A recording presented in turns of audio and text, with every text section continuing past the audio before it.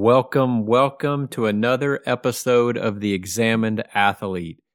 I'm Clay Reichenbach. Well, the tagline is bigger than sport, and I don't think it gets much bigger than this episode today. Today I have Major Jordan Enger, a U.S. Army veteran who was awarded the Purple Heart and the Bronze Star for his service in Iraq and Afghanistan. Jordan came on and blew me away with his honesty, with his willingness to be frank and share stories of struggle, share stories of addiction, and share his story of being critically injured by a suicide bomber in Afghanistan, along with the story of his brother in arms who sacrificed himself to save everyone else by dragging the suicide bomber away. I had goosebumps for much of the time I was speaking with Jordan. At times, I forgot to even speak into the mic. I was so enthralled with what he was sharing, with the honesty he was sharing. This story is incredible. It's a story of sacrifice. It's a story of true heroes. It's truly unbelievable. And it was such an honor to have Jordan Enger on the show. Thank you, Jordan, for coming on. Ladies and gentlemen, the incredibly powerful, the incredibly brave Major Jordan Enger.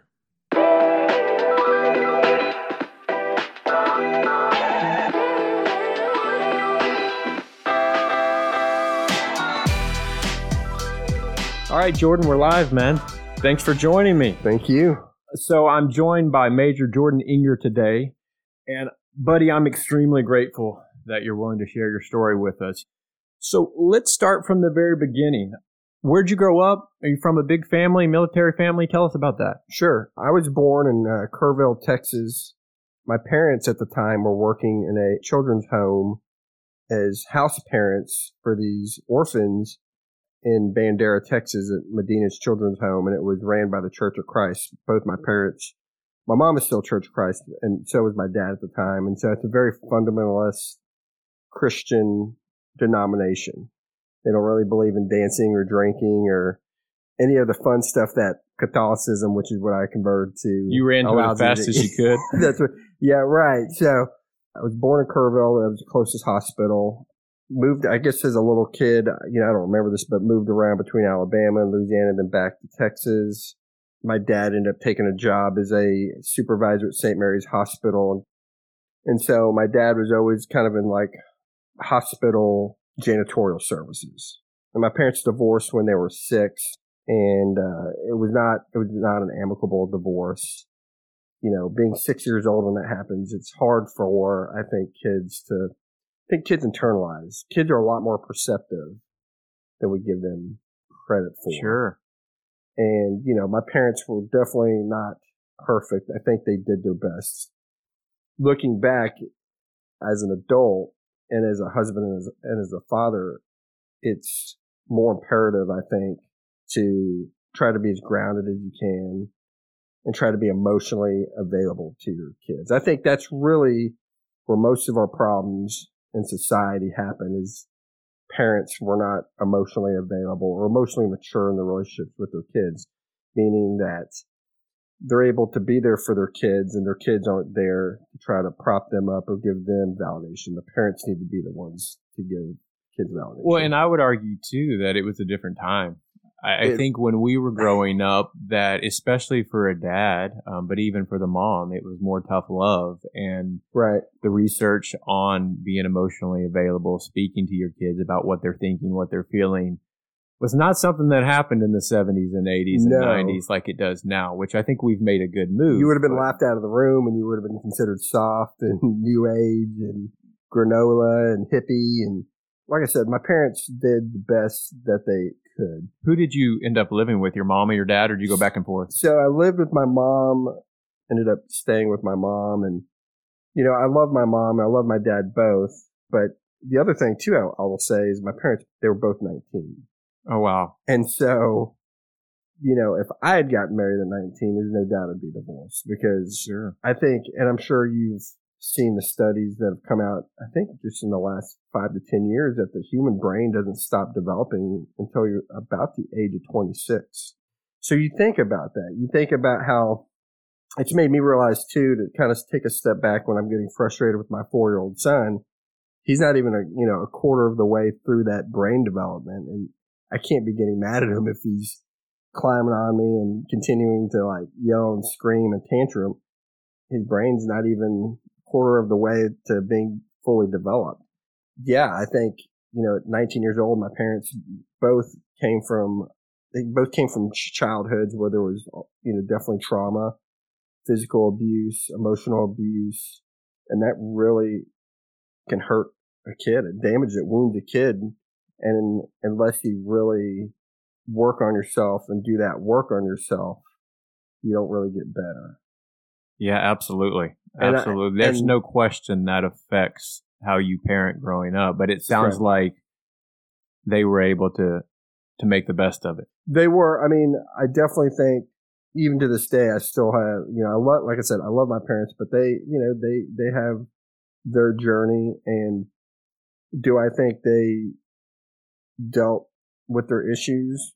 I don't know. I can say that they definitely did. I think they did the best they could, but they didn't know kind of like what I know about, and that's only going through my journey and realizing like having to deal with my childhood trauma, my childhood issues. I don't know if you picked this up and, looking up my bio, but, I'm a recovering alcoholic and drug addict. I don't know if you knew that. I didn't know. Yeah. So I've been sober 14 years. I just picked up my 14-year chip in AA. Congratulations, man. Awesome. Yeah. So thank you. Getting into drugs and alcohol, do you think that had a lot to do with your childhood or your time in the military or both? I think both. Well, really, it's my childhood. In my opinion, most of your issues are going to come from your formative childhood years. 95% of the time. I went out to do a workshop after I got back from Iraq for my third tour. And I went out to do a workshop at a world-renowned treatment center that treats addictions of all types, drugs, alcohol, sex and love, overeating, gambling. They're kind of one of the best treatment centers out there. And I went up there to do a workshop, and it's amazing what I learned about childhood trauma. And some childhood traumas, they call it little T and big T, like you get screamed at and then, you get whipped or hit with a belt, or you get shamed. A lot of the family dynamics with family of origin is a lot of times you get shamed. Like you see something that your parents do and it's a behavior that makes you uncomfortable, and you say something about it as a kid and you get told, no, you didn't see that, or I can't believe you would say something like that. And so going out there and doing this workshop, I think it was groundbreaking for me because I learned healthy parenting was and learning how to basically reparent myself. And I think that's a common theme with a lot of addicts, is having to learn how to reparent yourself and really do the hard work and dig really, really deep. I got sober right after I got injured. In fact, the journey started before I got injured, but it wasn't until I was hooked up with this woman while I was deployed, and it was not an appropriate relationship. It was a relationship that I'm not proud of.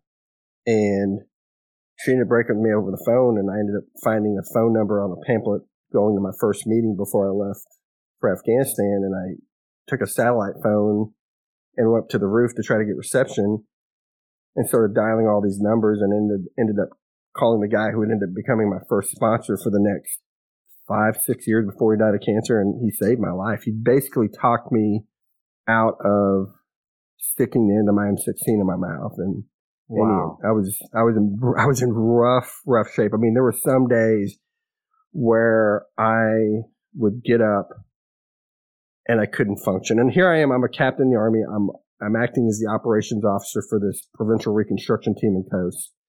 And I've got 13 guys that are responsible for me. I'm supposed to be planning all these missions outside the wire, and I can't even function. And all I can think about is this woman, cheating on me, not to mention I was in a relationship with a woman that was married.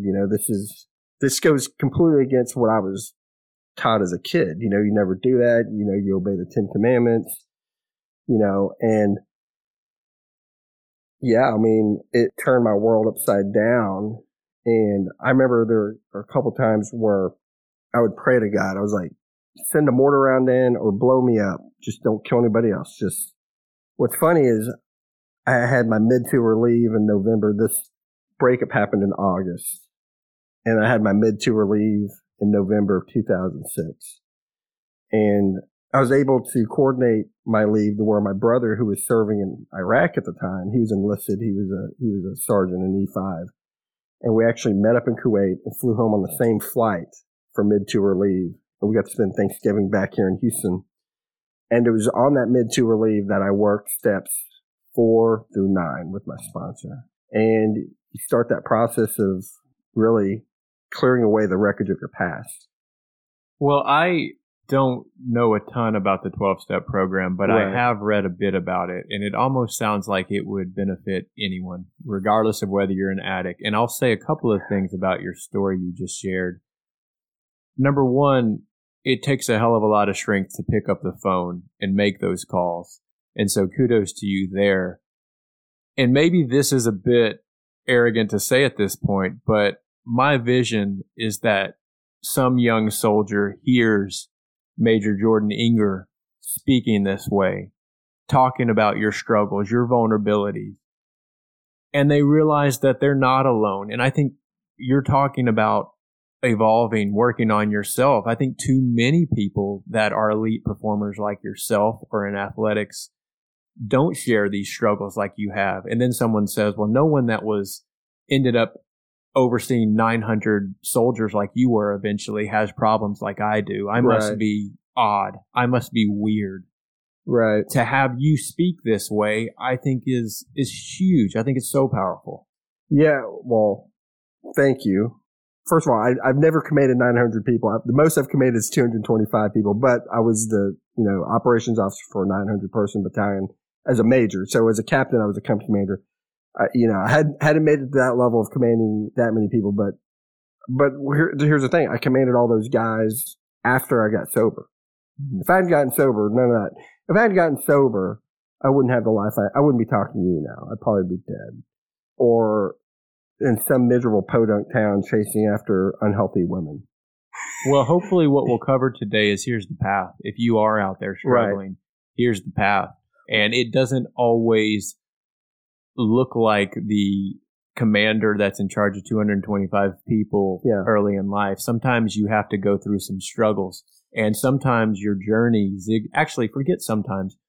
everyone's journey zigzags, and sometimes that journey turns around and goes the complete opposite direction you wanted to go. Right. And that's perfectly normal. My point would be keep moving forward, keep doing what you're doing. Well, let's backtrack a little bit. It sounds like you didn't have any military in your family. Did you grow up wanting to serve your country? What were your interests as a child? Yeah, I want to say one thing, and then I want to address what you just asked. When you said looking at the 12 steps, it seems like a great way to live your life. I remember my first sponsor saying, Jordan, if you don't stick it out in this program and you decide you want to go back and have the experiences he used to say. I remember I used to get so upset with him when he'd tell me to do something I didn't want to do it. And he's like, well, maybe you need to go out and have the experience. And he told me that the 12 steps, he's like, even if you don't take anything from this program, the 12 steps is a great way to live your life.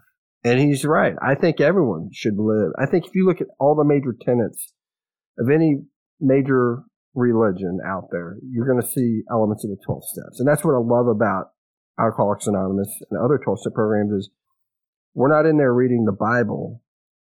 You have people that are black, white, gay, trans, off the streets living under a bridge, guys that are worth hundreds of millions of dollars.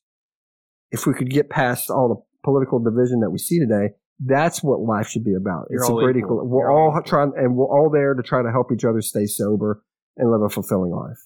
That's it. So going to your question about, I think as a young kid, I'm sure I'm like a lot of young kids.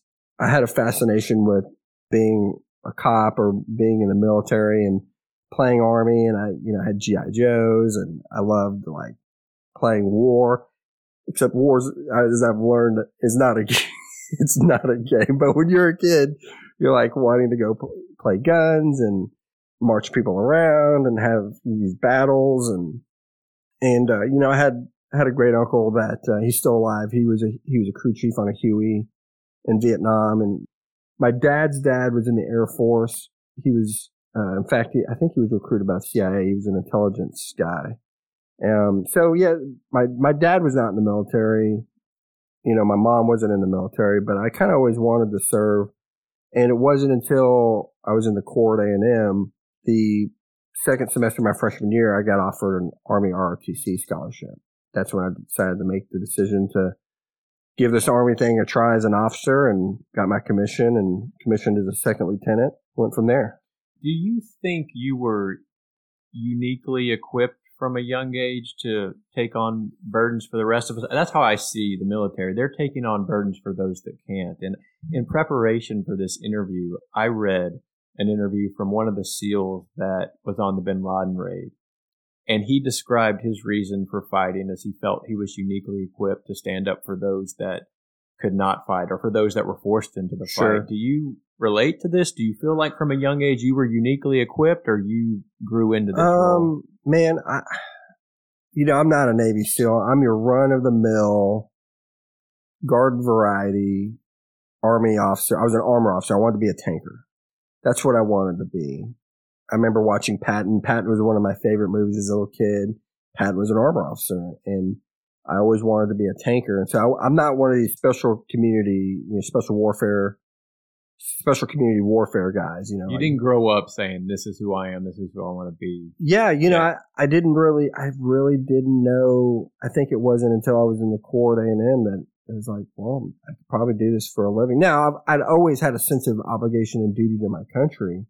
But yeah, it wasn't until I remember when I was a cadet at A&M, when I was a student at A&M, and I remember my parents, they went to some benefit and they were like, oh, we met this medical service corps captain that's in the Army, and he's like running a hospital, and you could do this and get out and go run a hospital. And I was like, if I'm joining the Army, I want to be combat arms. I either want to be infantry, armor, or field artillery. Like, I don't want to be.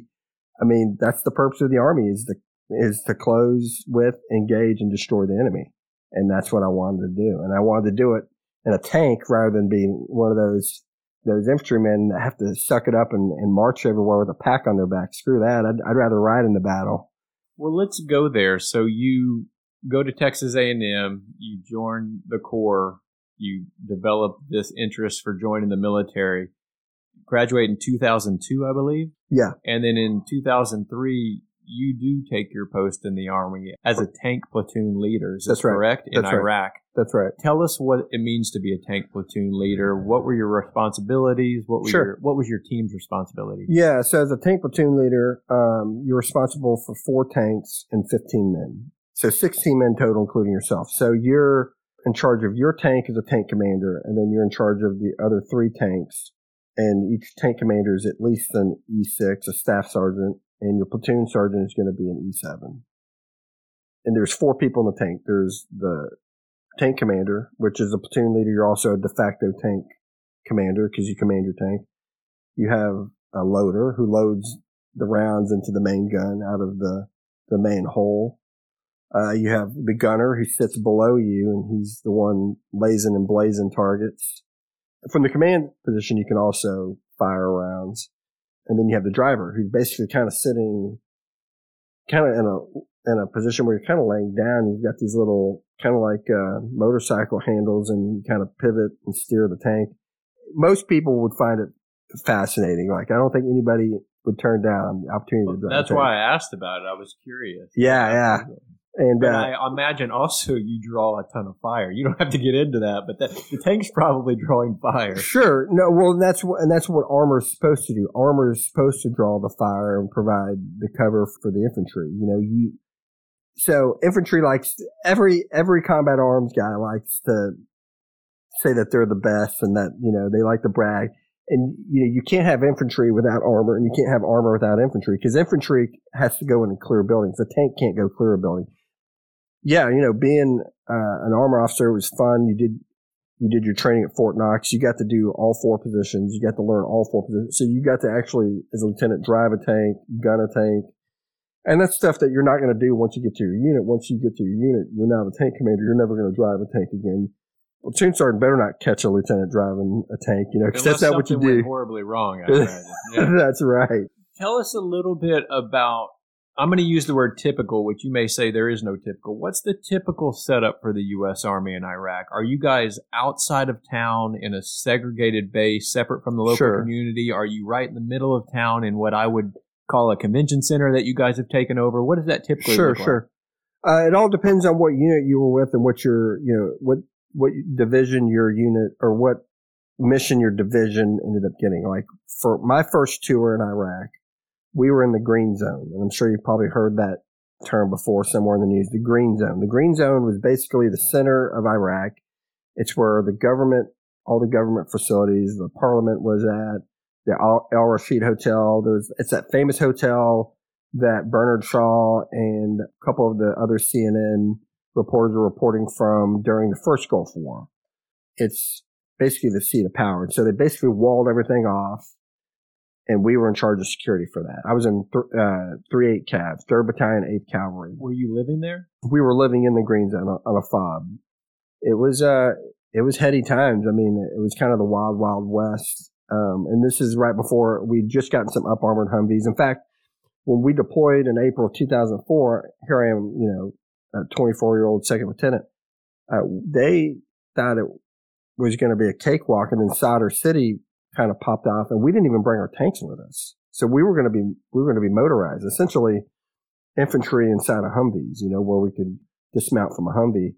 And then Sadr City erupted, and then I was like, oh shit, we need to get these guys their tanks. So they ended up shipping our tanks from Fort Hood to Iraq, and a couple months later, I'm on Haifa Street, which is one of the most dangerous streets at the time in Baghdad, and we're running with 1st Squadron 9th Cavalry supporting them on Haifa Street, going up and down Haifa Street, trying to, basically doing thunder runs to provide support to the infantry. Like you said, draw that fire and try to seek out the enemy so that the infantry could close with and engage with them.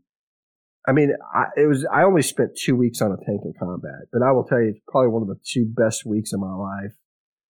As an Army officer, it was what you get trained to do, and it was fun. I got shot at. My wingman got shot right in the Kevlar, and I was not on that mission. I was actually back at the fob, but he got shot right in the nugget and went down into the turret. He did not die.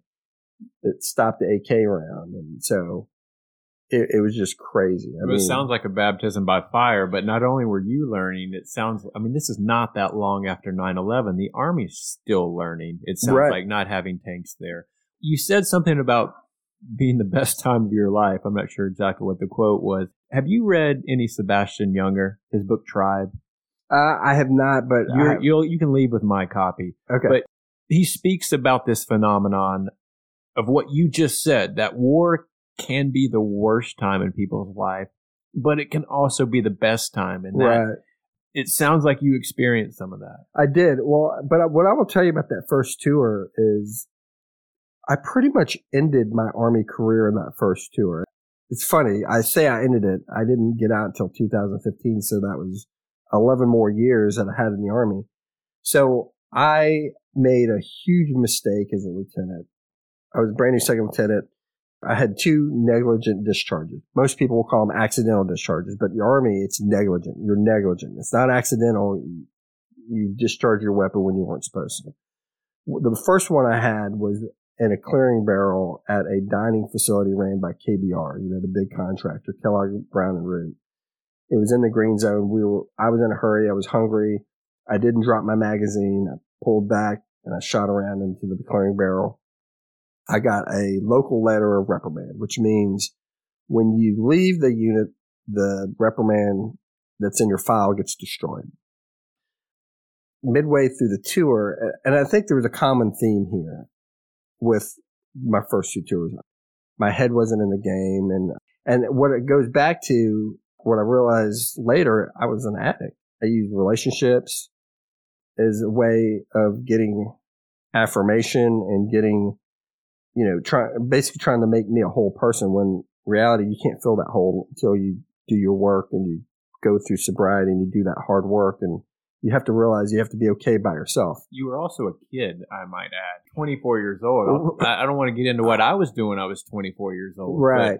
I think that's what we miss. Right. I mean, you're certainly a man, but we have kids over there fighting for us. I am shocked that I didn't get someone killed. Shocked. And so, second negligent discharge was on a 50 caliber machine gun. I was having problems charging because of 50 caliber. I mean, it weighs 100 pounds. It's huge. I mean, we've had this. It's a beast of a gun. It sits on top of your tank. It's the commander's primary weapon system. And so I'm having a hard time charging it. And I reach over to kind of pull with my other arm, and my forearm hit the butterfly. So when the charging handle rode forward, it sent 2 rounds up into the air over the green zone and somewhere in the downtown Baghdad. And at that point, I knew that's it. My career is over. So I get off the tank and I sign a sworn statement attesting, hey, I did this. And so they removed me from my platoon. And everything was starting to look good. Like I was actually it looked like I was in line to potentially take the scout platoon, which is as a lieutenant, getting a second platoon is always a great thing. And getting the scout platoon, that's a big deal. Well, I ended up not only not getting that, ended up getting a GOMER, a General Officer Memorandum of Record. And that goes in your permanent file. And it's called derogatory paper or derogatory information. It's a career killer. And so I got this GOMER, and they stuck me in a staff position.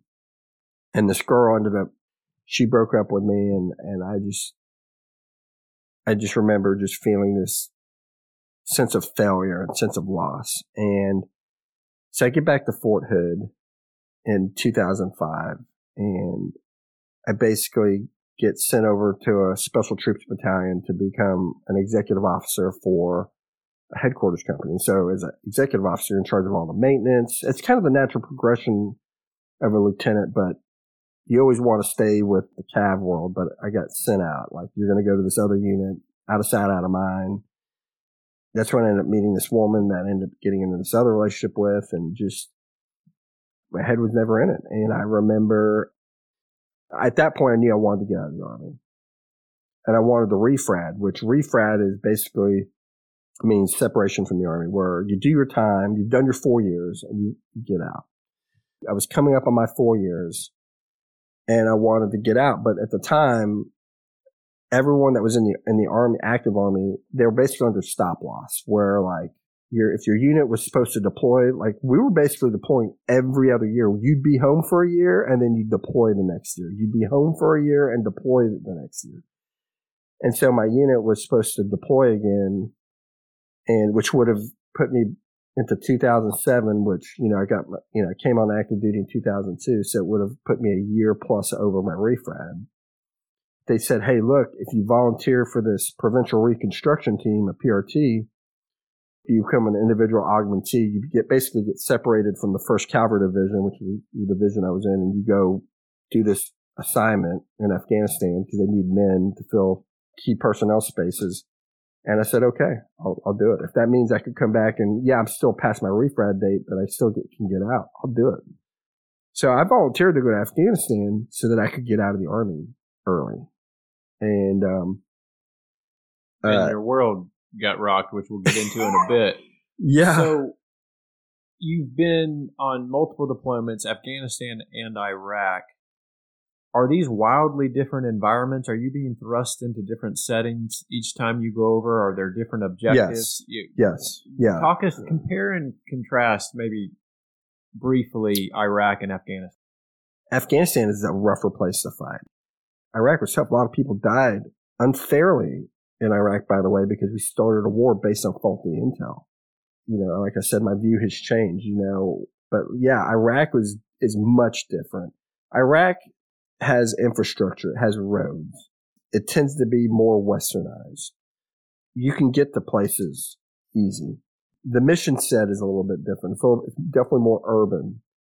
And it's, the mission, the first tour in Iraq, it was basically to secure Baghdad and allow for us to be able to build up the Iraqi army, which we had dismantled, and get the new transitional provisional government put into place to where we could basically hand off Iraq to the Iraqis and eventually step away. It did not go that way. We won't go down that road. Right. So Afghanistan, I didn't realize that obviously until I got injured.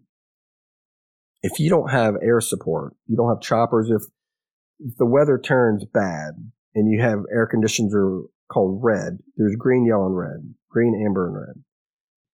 You can't get helos to launch. So if you get injured or you come into attack in Afghanistan, you're going to either have to gun it out yourself or wait till air conditions improve to where you can get choppers into either medevac or resupply. It's mountainous.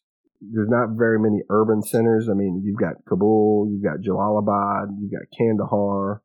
But other than that, it's very rural. It's very agrarian. It's not these big urban centers. And so it's mountainous. It's very tough. These folks have been fighting the Soviets and now they're fighting us. The Taliban, I mean, they're tough. And so, the difference between Iraq and Afghanistan, they're both tough. I mean, but Afghanistan, I think, is just more visceral. It's brutal. Let's go to Khost, Afghanistan, which is a place that you'll never forget. What was your position and what was your responsibility in Khost? Yeah, my position, I was the operations officer, the S3 for PRT Khost, Provincial Reconstruction Team Khost. Your whole mission was to increase the capacity and the governance of Afghanistan to help bring about change. So your job was to support local governments, get them the funding they needed to do outreach and to basically show their presence. Since the Afghanistan government, the centralized government is powerful, but the local governments are weak. So you were trying to increase the reach of the government. We just talked about Afghanistan being mountainous and rural. Khost is actually a city, a decent sized city on the Pakistani border. Right. It was. Okay. I mean, it'd probably be the equivalent of New Braunfels. It's not a huge city, but it's big enough. But our job in that on a provincial reconstruction team, we weren't doing kinetic operations. We were doing what's called non-kinetic operations.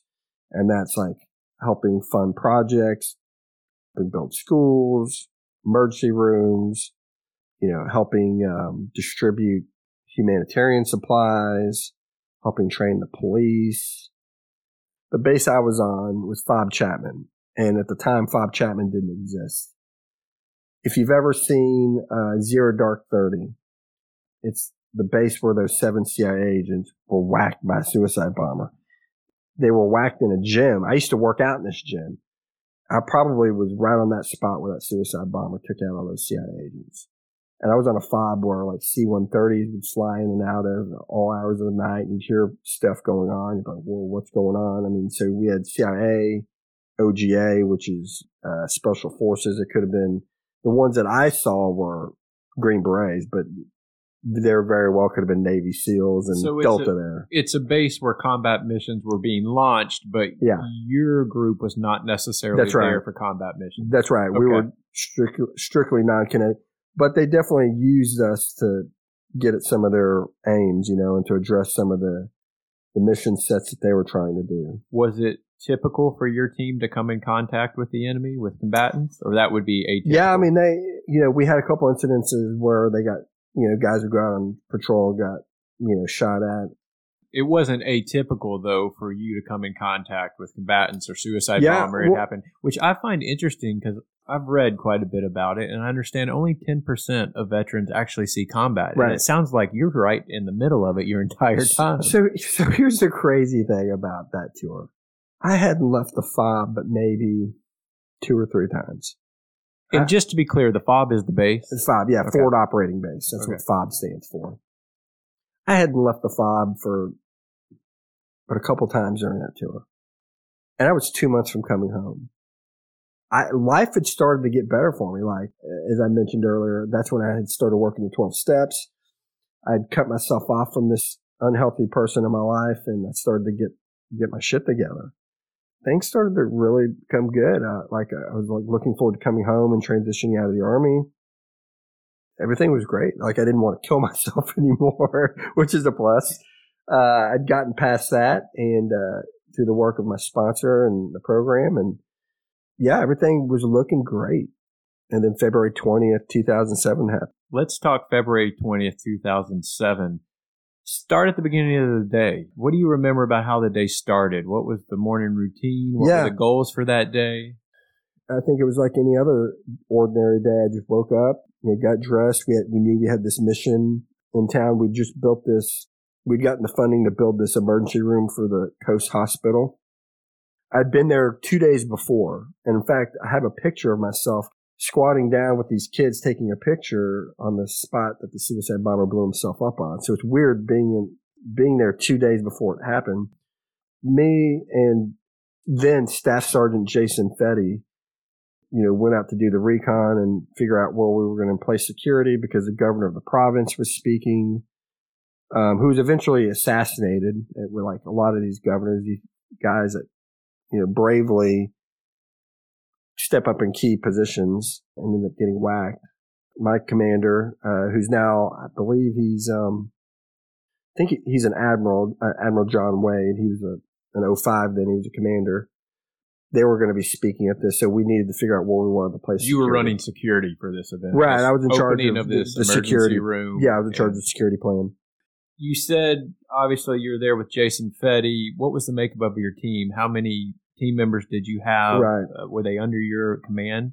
Yeah, I mean, they were ultimately under Commander Wade's command, but as the S3, we came up with the plan, and then we had a military police platoon that was attached to us. We also had Afghans that we had paid that were basically an extra security detail, and there were some brave guys. They carried AK-47s, and they did it at risk of their own lives, because they're natives, and they were some of the bravest men I've ever been around. And you hear a lot of horror stories in Afghanistan of a lot of Americans have gotten killed because they've been overtraining the Afghan National Army or the National Police, and they get whacked by a guy who's in the Army or the police. But this wasn't the case. These guys were all like 100% on board. So we came up with a plan. We figured out where we wanted to put the guys. We had a little diagram I drew up. Yeah, so we went back, and a day goes by, and then we go out there for that morning to set everything up, and everything was like any typical combat mission I'd ever been on, Iraq or Afghanistan. And I had just gotten done scoping out the inside, and the ceremony began. The governor started speaking, and then my command. There were all these tribal dignitaries, and I imagine this is the type of event where you're on high alert. I mean, if there's a time when there's going to be an attack, sure. This seems to me, being a novice, as, hey, you've got Americans speaking, you have governors speaking. They've just put a lot of money into this infrastructure project. You are, but you aren't, because I think you can't live your life like that. There's only so much. If you think about it, you try to, you're on high alert the whole time. You're just kind of like, I mean, there's only so much time you can be on high alert. Describe what alerted your team that there was a threat, and describe what that threat was.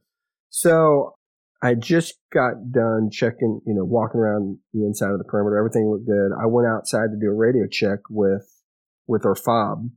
Everything seemed clear, so I'm like sending up a report. I'd left my rifle in the cab of the Humvee because I had someone in there, and there was someone up on the gun. I had just made my report, and then all of a sudden I hear screaming. This is all inside of a walled compound, I ended up hearing it screaming and shouting and gunfire. I started hearing some rounds pop off. And so, I mean, I'm outside this walled compound. That'd essentially be like me just down the street. I immediately start running towards it. And I'm like, oh my God. So there was like a little pedestrian entrance and a vehicle entrance and like a little post in between. And so I peer my head in and I see Jason tussling with this guy dressed up like a doctor. He's got a white lab coat on. He's Afghan. And the guy is like screaming and shouting, and Jason like falls on top of him, like tackles him. And the guy starts to reach underneath his white lab coat and starts trying to trigger, and Jason shoots him. And then, I mean, a lot of it's so much of a blur. It's like sometimes I wonder if I'm ever going to get a clear picture of what happened, because everything happened so quickly. And sometimes too, like sometimes it feels like everything happened in slow-mo. Like in Saving Private Ryan, when they stormed the beach, and there are those moments where Tom Hanks kind of just loses like his senses for a minute, like looking around and watching guys on fire and nitpicking, trying to find their limbs. And, he puts on his helmet and bloodied water is coming over his head. That's kind of how it felt. Like I was, whoa, so I was like, what the fuck? So I immediately, I took cover and I had my pistol. I wish I had my rifle, but I had my pistol, and I locked and loaded it, and I stepped back out. But this time the guy tried to detonate again, and Jason was able to get away, but Jason got him on his belly, facing belly down. Pause for a second. Sure. And talk about Sergeant First Class Jason Fetty. Yeah. Because he is I don't have the words, but he is an instrumental character, not only on this day, but in your life, and someone to certainly be respected and talked about. Describe his actions that day. So Jason Fetty is the first one to recognize this gentleman in a lab coat doesn't seem to be a doctor. Right. This guy, and we talk think about him. Yeah. Talk about his actions and what he went through, or as much as you can remember. Yeah, no, I mean, he was my right-hand man for this mission. And, yeah, I mean, we think this guy snuck in the night before in an ambulance and like was waiting around. So it's one of these things where in reality, there's nothing we could have done. Like this guy was hell-bent on wreaking havoc and trying to kill the governor. And his ultimate goal was to try to get to that podium to blow himself up. So when all this was happening, everyone rushed the governor and my commander into this part of the hospital where they could have some cover. Jason, I guess instinctively knew something wasn't right. He sees this guy and interdicts him. Something just inside him says, there's something wrong with this guy. And he interdicts him and basically, hits him with the rifle and then knocks him to the ground and shoots around into his leg. And the guy's still going. But the angles he is at, he's not able to shoot him right in the head. So, I mean, all I remember is he was, oh man, I remember him, he was like doing a death dance with this suicide bomber. Well, preparation for this conversation, I read through his Silver Star citation. Yeah. And to recap, Sergeant First Class Jason Fetty recognizes that this guy is a suicide bomber. He runs towards the combatant, which I think in itself speaks volumes, tackles him, then starts to drag him away from the crowd and his brothers and sisters in arms. Knowing that this combatant is likely to blow himself up and Jason up. Right. So he is sacrificing himself for the lives of his brothers and sisters and also those that he was there to protect. Do I have that about right? Yeah, I mean, when the guy tried to detonate the second time, Jason was able to get away. But at that time, the guy wasn't going to be moving. He was still trying to crawl. So Jason had been able to shoot a couple of rounds into his legs once he dragged him away from the crowd. And so the guy was on the ground, and when he tried to see him detonate again, Jason basically just lunged where he could to hunker down. And the rest of us started shooting at the suicide bomber, including myself. So we're all launching rounds into the sky. And I think maybe I got one or two rounds off before I could shoot again. That's when the guy detonated. And, I don't know if I'll ever know what's going on that day. All I know is I ended up on my knees and blood started coming out, and it wouldn't stop, and it did not stop until I got to a combat surgical hospital, and I was on my knees, and I knew right away I was missing teeth. So I looked down, see if I could, I don't know why I looked down, but later on, all my teeth were just in a mangled mess. I mean, it just, a ball bearing went in right here, shrapnel, and it just blew out, knocked out these 5 teeth, shattered my jaw. And, I was still conscious, and I stood up, and I don't know what it was in me. I was so scared, but I remember thinking to myself, like, I need to be as calm as I can be, because people are going to be looking at me, and they're going to need to know. I don't need them freaking out. I can do all the freaking out I want in my head, but I need to be calm and do everything I can to stay alive. So the vest is detonated. A ball bearing is launched from this vest, blows out the lower half of your jaw and many of your teeth. Right. I think it's important to point out, too, that Sergeant First Class Jason Fetty actually miraculously survives. He got shrapnel in the buttocks and in the jaw and the side. And he's got severe, like, traumatic brain injury, and he was a PT stud before he got injured. He couldn't run now 100 yards without getting a severe migraine.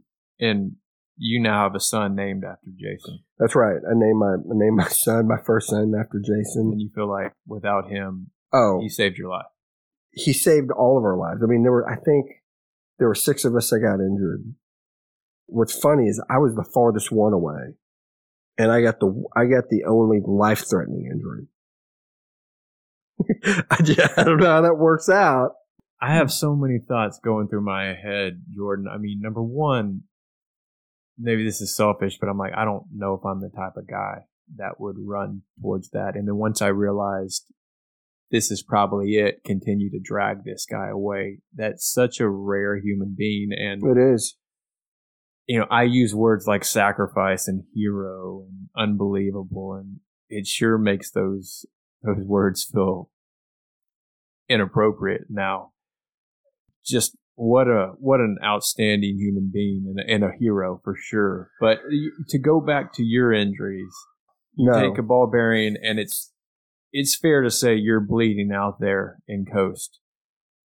You started to describe your feelings, what you were thinking. You were trying to stay calm. Get into that a little more. What were you thinking? Now you're going, wait a second here. I'm losing a lot of blood. This isn't good. Where's your mind at? I think you just go into a state of shock. Everything starts to rapidly happen, but then slow down. And, it's just processing everything that's trying to happen. It just overloads your senses. And, all I remember is they got me into the back of my Humvee, because I was in the front seat of my Humvee going out there. Now I'm in the back seat, and I remember it was Petty Officer Kerry Leeper. He was on our team. He was my intel analyst, my intel NCO. He lives in North Dakota now, works for the VA. And then Claudia Lozano, who's a mail carrier in Florida, and she'd already gotten a Purple Heart herself in a separate incident. And I remember them both looking back at me, and I could see the horror and the terror in their eyes, and they were worried they were going to lose you. Yeah, I mean, it was that I was the blood was so thick, and it was starting to get cold, because it's warm when it leaves your body, but it starts to get cold. It got everywhere. I mean. So What saved you? What was it that... So I have to kind of back up. After I got hit, I remember this random guy pulling me behind this wall, and he threw his M4 in my lap, and he's like, if anybody comes out of there that you don't recognize, you need to waste them. And then all of a sudden, this medic starts wrapping my jaw up with his gauze, and it got to the point where it was about that thick, but it was still seeping through. I mean, it wasn't really doing much. Later found out that he was an Air Force pararescue medic who was attached to the 82nd and was on that mission. And Air Force pararescue medics, if you do research, they're probably the most qualified, highly qualified medics out of all the armed services. That includes Navy corpsmen, U.S. Army Special Forces. They're beasts. And, like they have to keep a sheep or I think a goat alive. They shoot it in the head and they have to keep it alive for 24 hours. I mean, it's pretty... Another stroke of luck. Yeah, I just happened to be one of the best medics. And I didn't know who this guy was. So, funny story. I'm sitting in an AA meeting in Killeen, Texas. I was in command. This is after I got fixed up. And I'm sitting in an AA meeting. I'm checking Facebook. And I get this message from this guy, Jeremy Gassert. And I checked the message. He's like, sir, I never knew what happened to you. And this was like in 2009. So 2 years after. Yeah. And he's like, I never knew what happened to you. I have a lot of guilt and shame because I'm not sure what happened to you. I'm not sure, what happened, but I tried to bandage you up, and I was the medic that bandaged you up, and I called him and we both cried. So he bandaged you up, a huge stroke of luck that the guy right next to you happened to be one of the best in the military. Yeah. And they get you back to where? To the base, and then they put you on a plane and get you to a hospital. They put me in a Humvee. They put me in my Humvee and they drove me about a mile down the road. They had a part of the contingency plan we had is if something did kick off, we had a landing zone that we had pre-designated where we would set up a landing zone, put out what's called a VS-17 panel, which is like this fluorescent panel that we stick in the ground, and you throw smoke grenades and you start calling in the 9-line medevac, which you call it in for a chopper to come in and pick you up. So all I remember is I'm sitting there and by this time they've got an IV on me and I'm standing up and they want me to sit down. And every time I would sit down, I'd start to choke. And so finally I couldn't talk, but I waved. I was like, I need to stand up. So they let me stand up. And in that medevac video, you can see me, I'm standing up and that gauze is on me. And I don't know how I'm still walking under my own power because I've lost a lot of blood. And then the choppers come in. They put Jason on the chopper with me and we held each other's hands. We were wheels up. Right before I got on, I took my Aggie ring off because I was afraid the doctors would cut it off. Had been with me on my tour in Iraq as well. And we went wheels up and we flew and we held each other's hand and we got off. This team of medics and nurses come rushing towards me and I'm still walking and they're trying to cut my holster off my leg. And I'd paid a lot of money for this holster because it was a Black Hawk Serpa holster where it would lock into place. And so I pushed them out of the way and I'm like taking it off myself because I didn't want them to cut it off. I spent a lot of money. And they were like, please, sir, please. And I was like, I was able to take it off and I walked into the cache, into the emergency room. It was a tent hospital and kind of like a MASH unit. And they put me up on a table and I'm sitting with my legs kind of dangling over. And after that, I don't remember anything else. Your next memory is back in D.C.? My next memory, I believe, was in Landstuhl. Which is where? Germany. I wake up and they're like, hey, sir, you've been wounded. Your jaw is wired shut. You've been trached. So I had a, trach in my throat. They had to punch it and a tube in my stomach. And they said, you've been trached and you can't talk. So here's a piece of paper if you want to say anything. And so I write on there, I'm like, where's my dad? Your dad, the nurse said, your dad He's been notified. He'll meet you in Washington, D.C. We're about to put you under, and you'll wake up in Washington, D.C.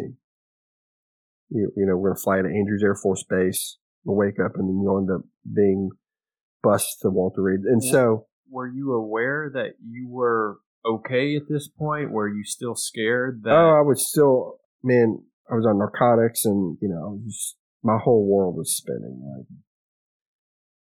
I found out later that Jason made it all the way to Landstuhl with me in Germany, and he was trying to get on the flight to go with me to Walter Reed. He tried to get on that flight to D.C. He didn't want to leave my side.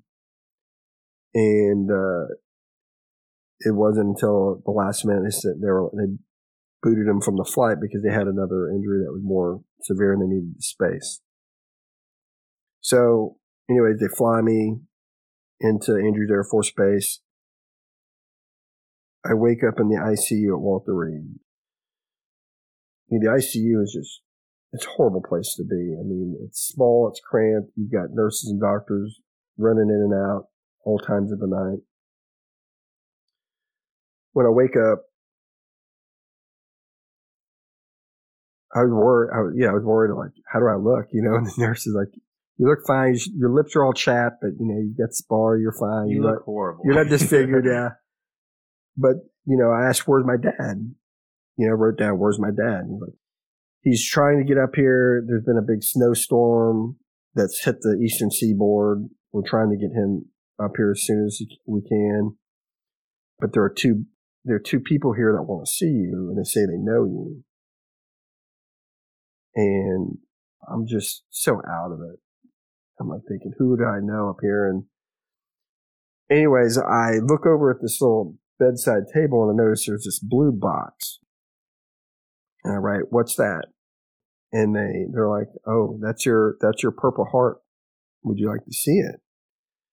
And so I nod my head and they bring it and they open it up for me. And it was a surreal moment. It's like, you know, you hear about the Purple Heart and you hear about other people getting it. And to see it for the first time, you've got one now. It was like, whoa.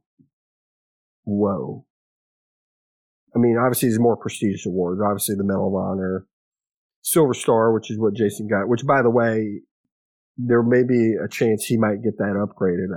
I hope to a Medal of Honor. I think he deserves it. I've seen other guys that have done similar things, suicide bombers, and they've got the Medal of Honor. The guy gave his life for his brothers and sisters. It just so happened to be that he survived.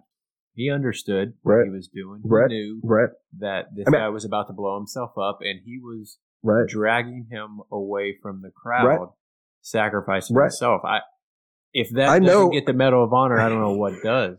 And so just seeing, I don't know, like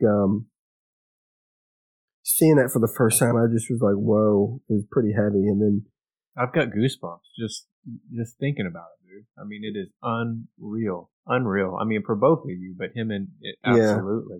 And so the two guys that were waiting for you happened to be Texas A&M classmates. Is that correct? Right. So so they're like, you know, we got to get you in your own room. We can't let them see you because they're not family members. We can only let family into ICU. But the plan is to get you stabilized, and then hopefully in a day or so we'll get you in your own room, and then you'll get to have visitors. So, you know, the next day they got me in my own room, and they're like, hey, these guys, they haven't left. They want to see you. They say they're your friends. And so, do you want to see these people? And I'm like, sure. And so in walked two of my fish buddies that were in my outfit in the Corps.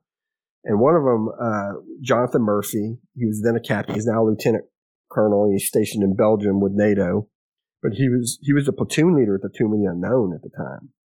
And so he had seen the casualty report come in, and he'd saw my name popped up, and he was like, oh. And he told Dustin, who was a friend of mine, who was working for one of those 3-letter agencies, and was like, hey, let's get over to Walter Reed. I was wondering how they figured it out. That's how they figured it out so quickly.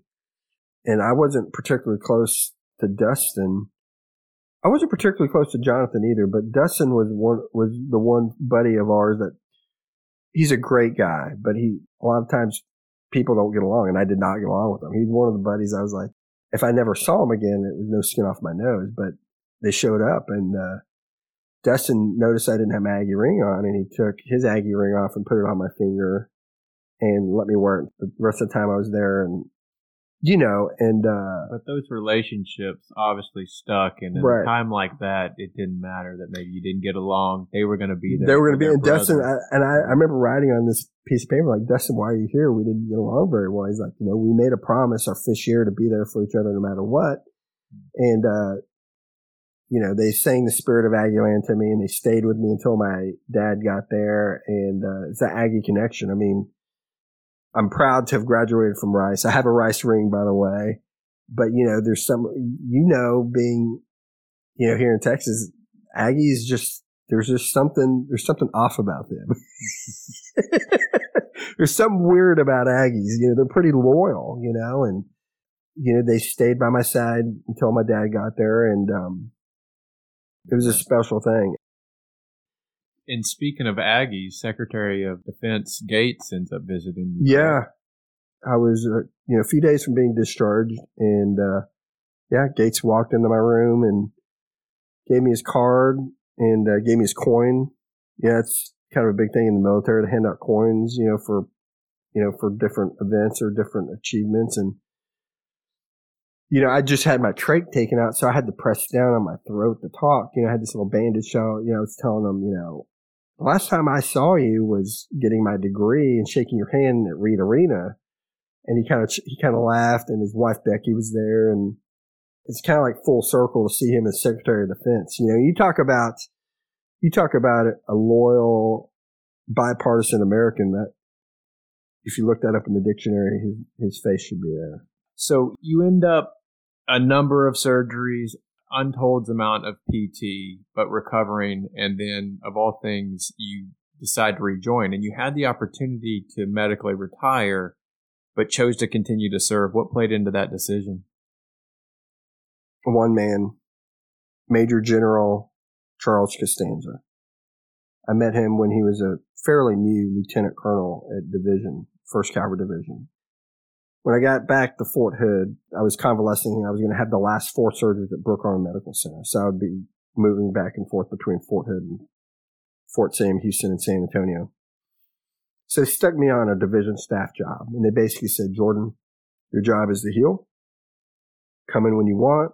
Check in when you want. Whatever you need. This is basically a placeholder job. Like, if you need a day off, you're not feeling good, you can come and go.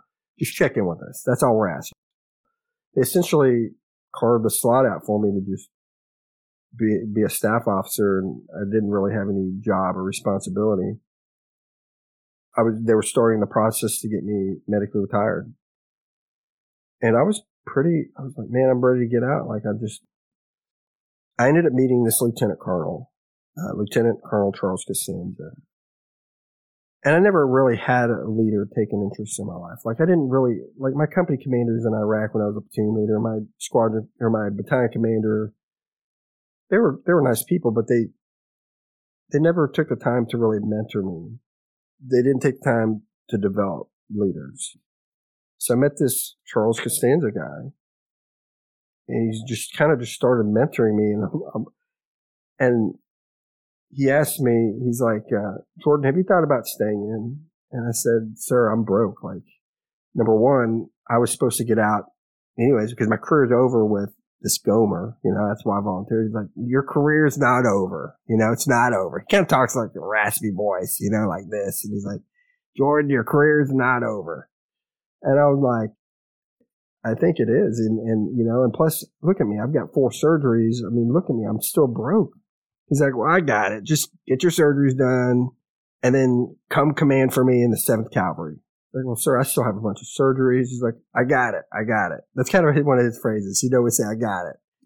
He's like, just get your surgeries done. Go to the career course at Fort Benning. So I told him, I was like, no, I'm not interested. He's like, well, if you change your mind, let me know. Well, I ended up talking to my sponsor, Mark, my AA sponsor. And I remember telling him about this Costanza guy. And I'm like, yeah, I met this guy and he wants me to command and he's telling me to stay in. And Mark told me without skipping a beat, he said, I think this is God talking to you. I think you need to do this. I think you need to stay in and go command.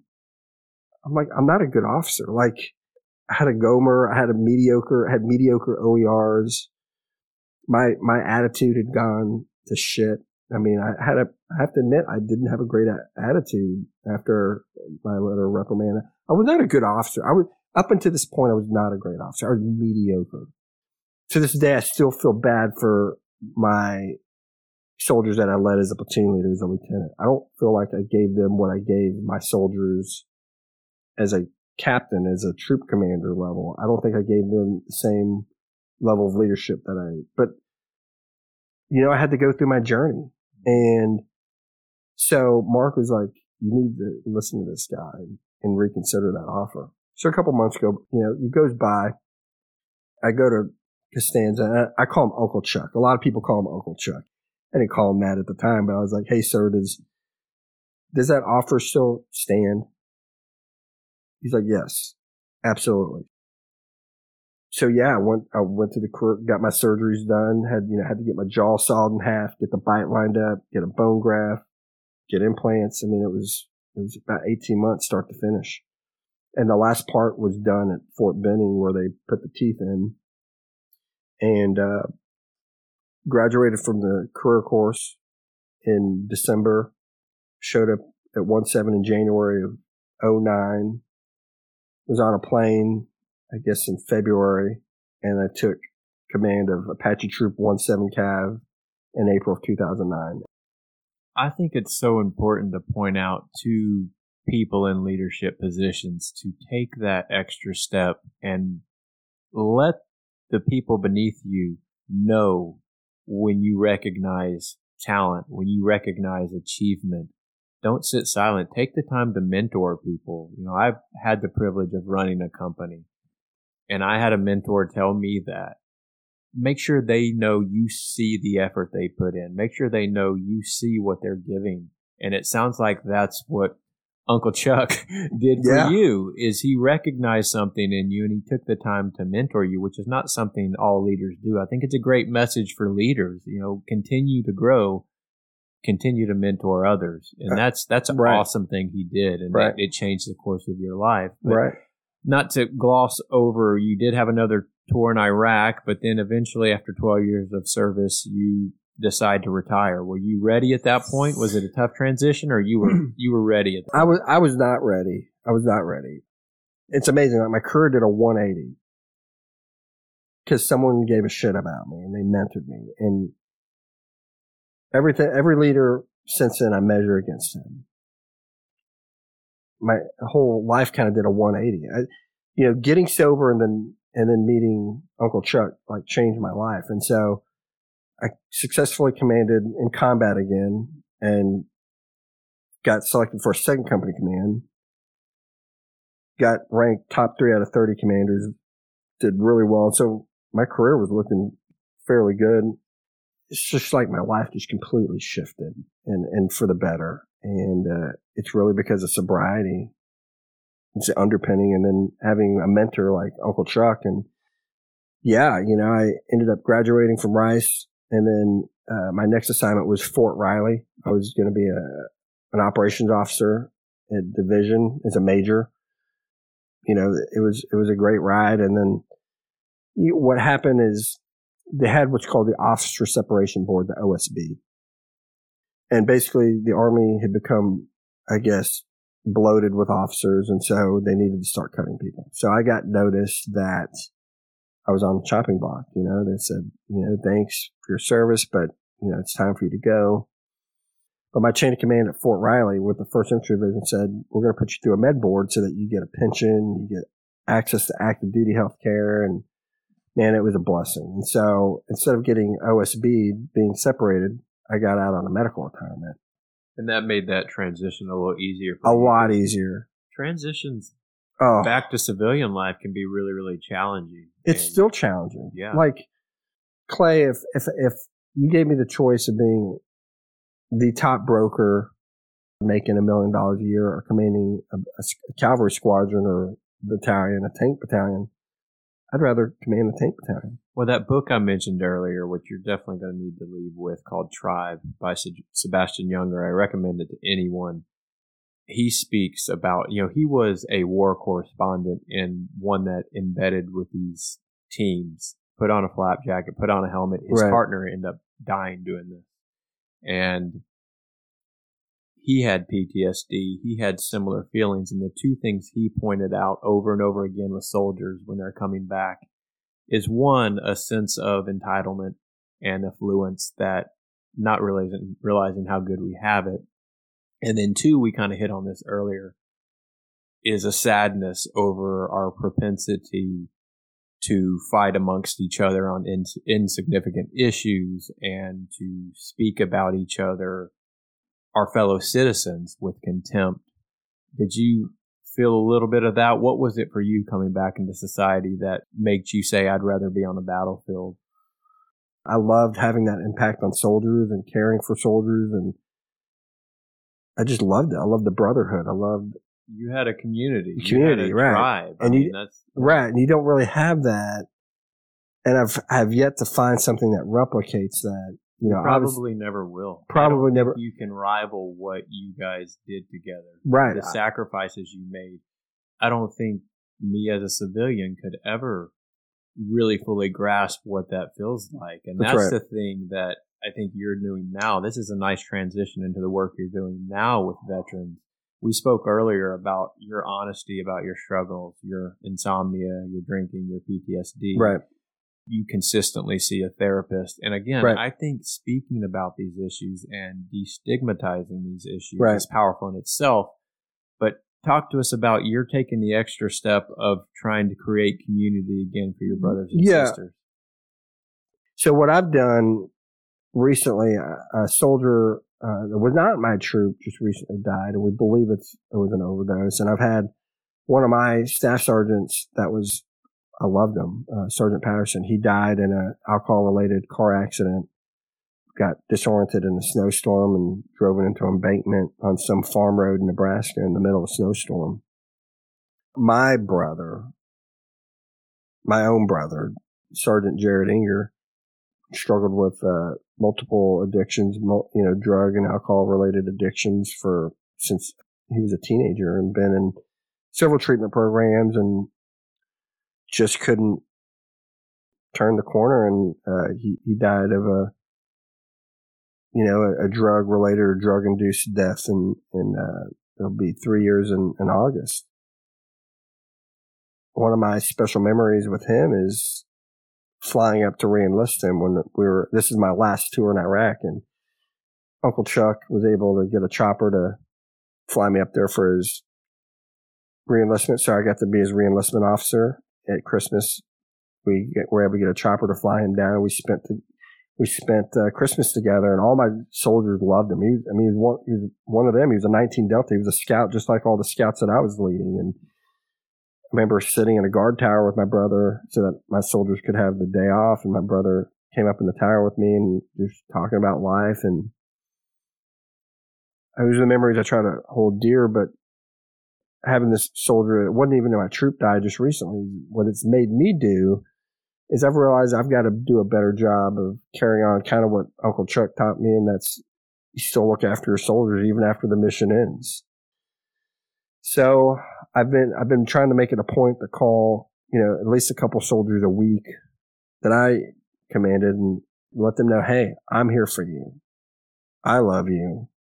What I found is quite a few of the soldiers I've served with are no different than me.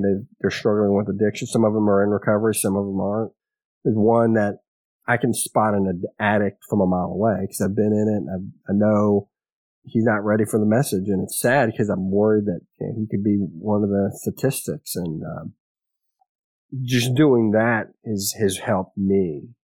I've started going, now that COVID is over, I've been going to AA meetings. I've picked up a new sponsee, and it's stuff like that, giving back to others. That's the purpose of life. And I guess what I want to say is I'm just a normal dude. Like I'm nothing special. I wasn't a Navy SEAL. I wasn't a Green Beret. I wasn't Delta.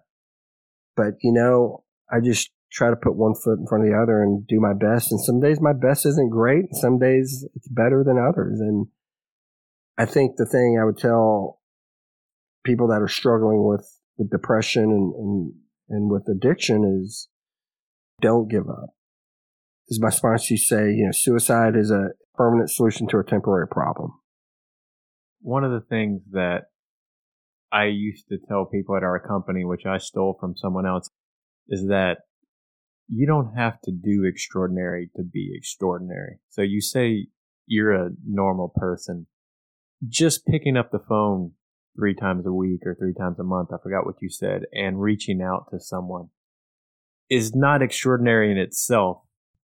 But you probably know not a lot of people do that. Right. And again, it's not only helping them, it's probably helping you more. And we, again, like you mentioned, we need community. We need to share resources. We need to share time. We need to help each other. We've evolved to do that. Right. And I think that those small acts really do add up to extraordinary. If we want to help, if people want to help, where do you advise them to go? Where are the good causes to help? I know like Camp Hope here in town does a lot. They do a lot for PTSD. Camp Hope is a good program. The Fisher House is another good charity. They set up homes on military installations and VA centers, any medical center where like people that are getting surgeries or some kind of medical procedure at a military facility, their families have a place to stay that's safe. And the Fisher House, they do a phenomenal job. Operation Finally Home, that's organization I'm trying to get I've gotten Fetty linked up with. Well, brother, it's been an absolute honor having you here today. Thank you so much for sharing your story. I'm pretty sure it's going to help some people, and continue doing what you're doing. Thank you, man. Appreciate it. Thank you.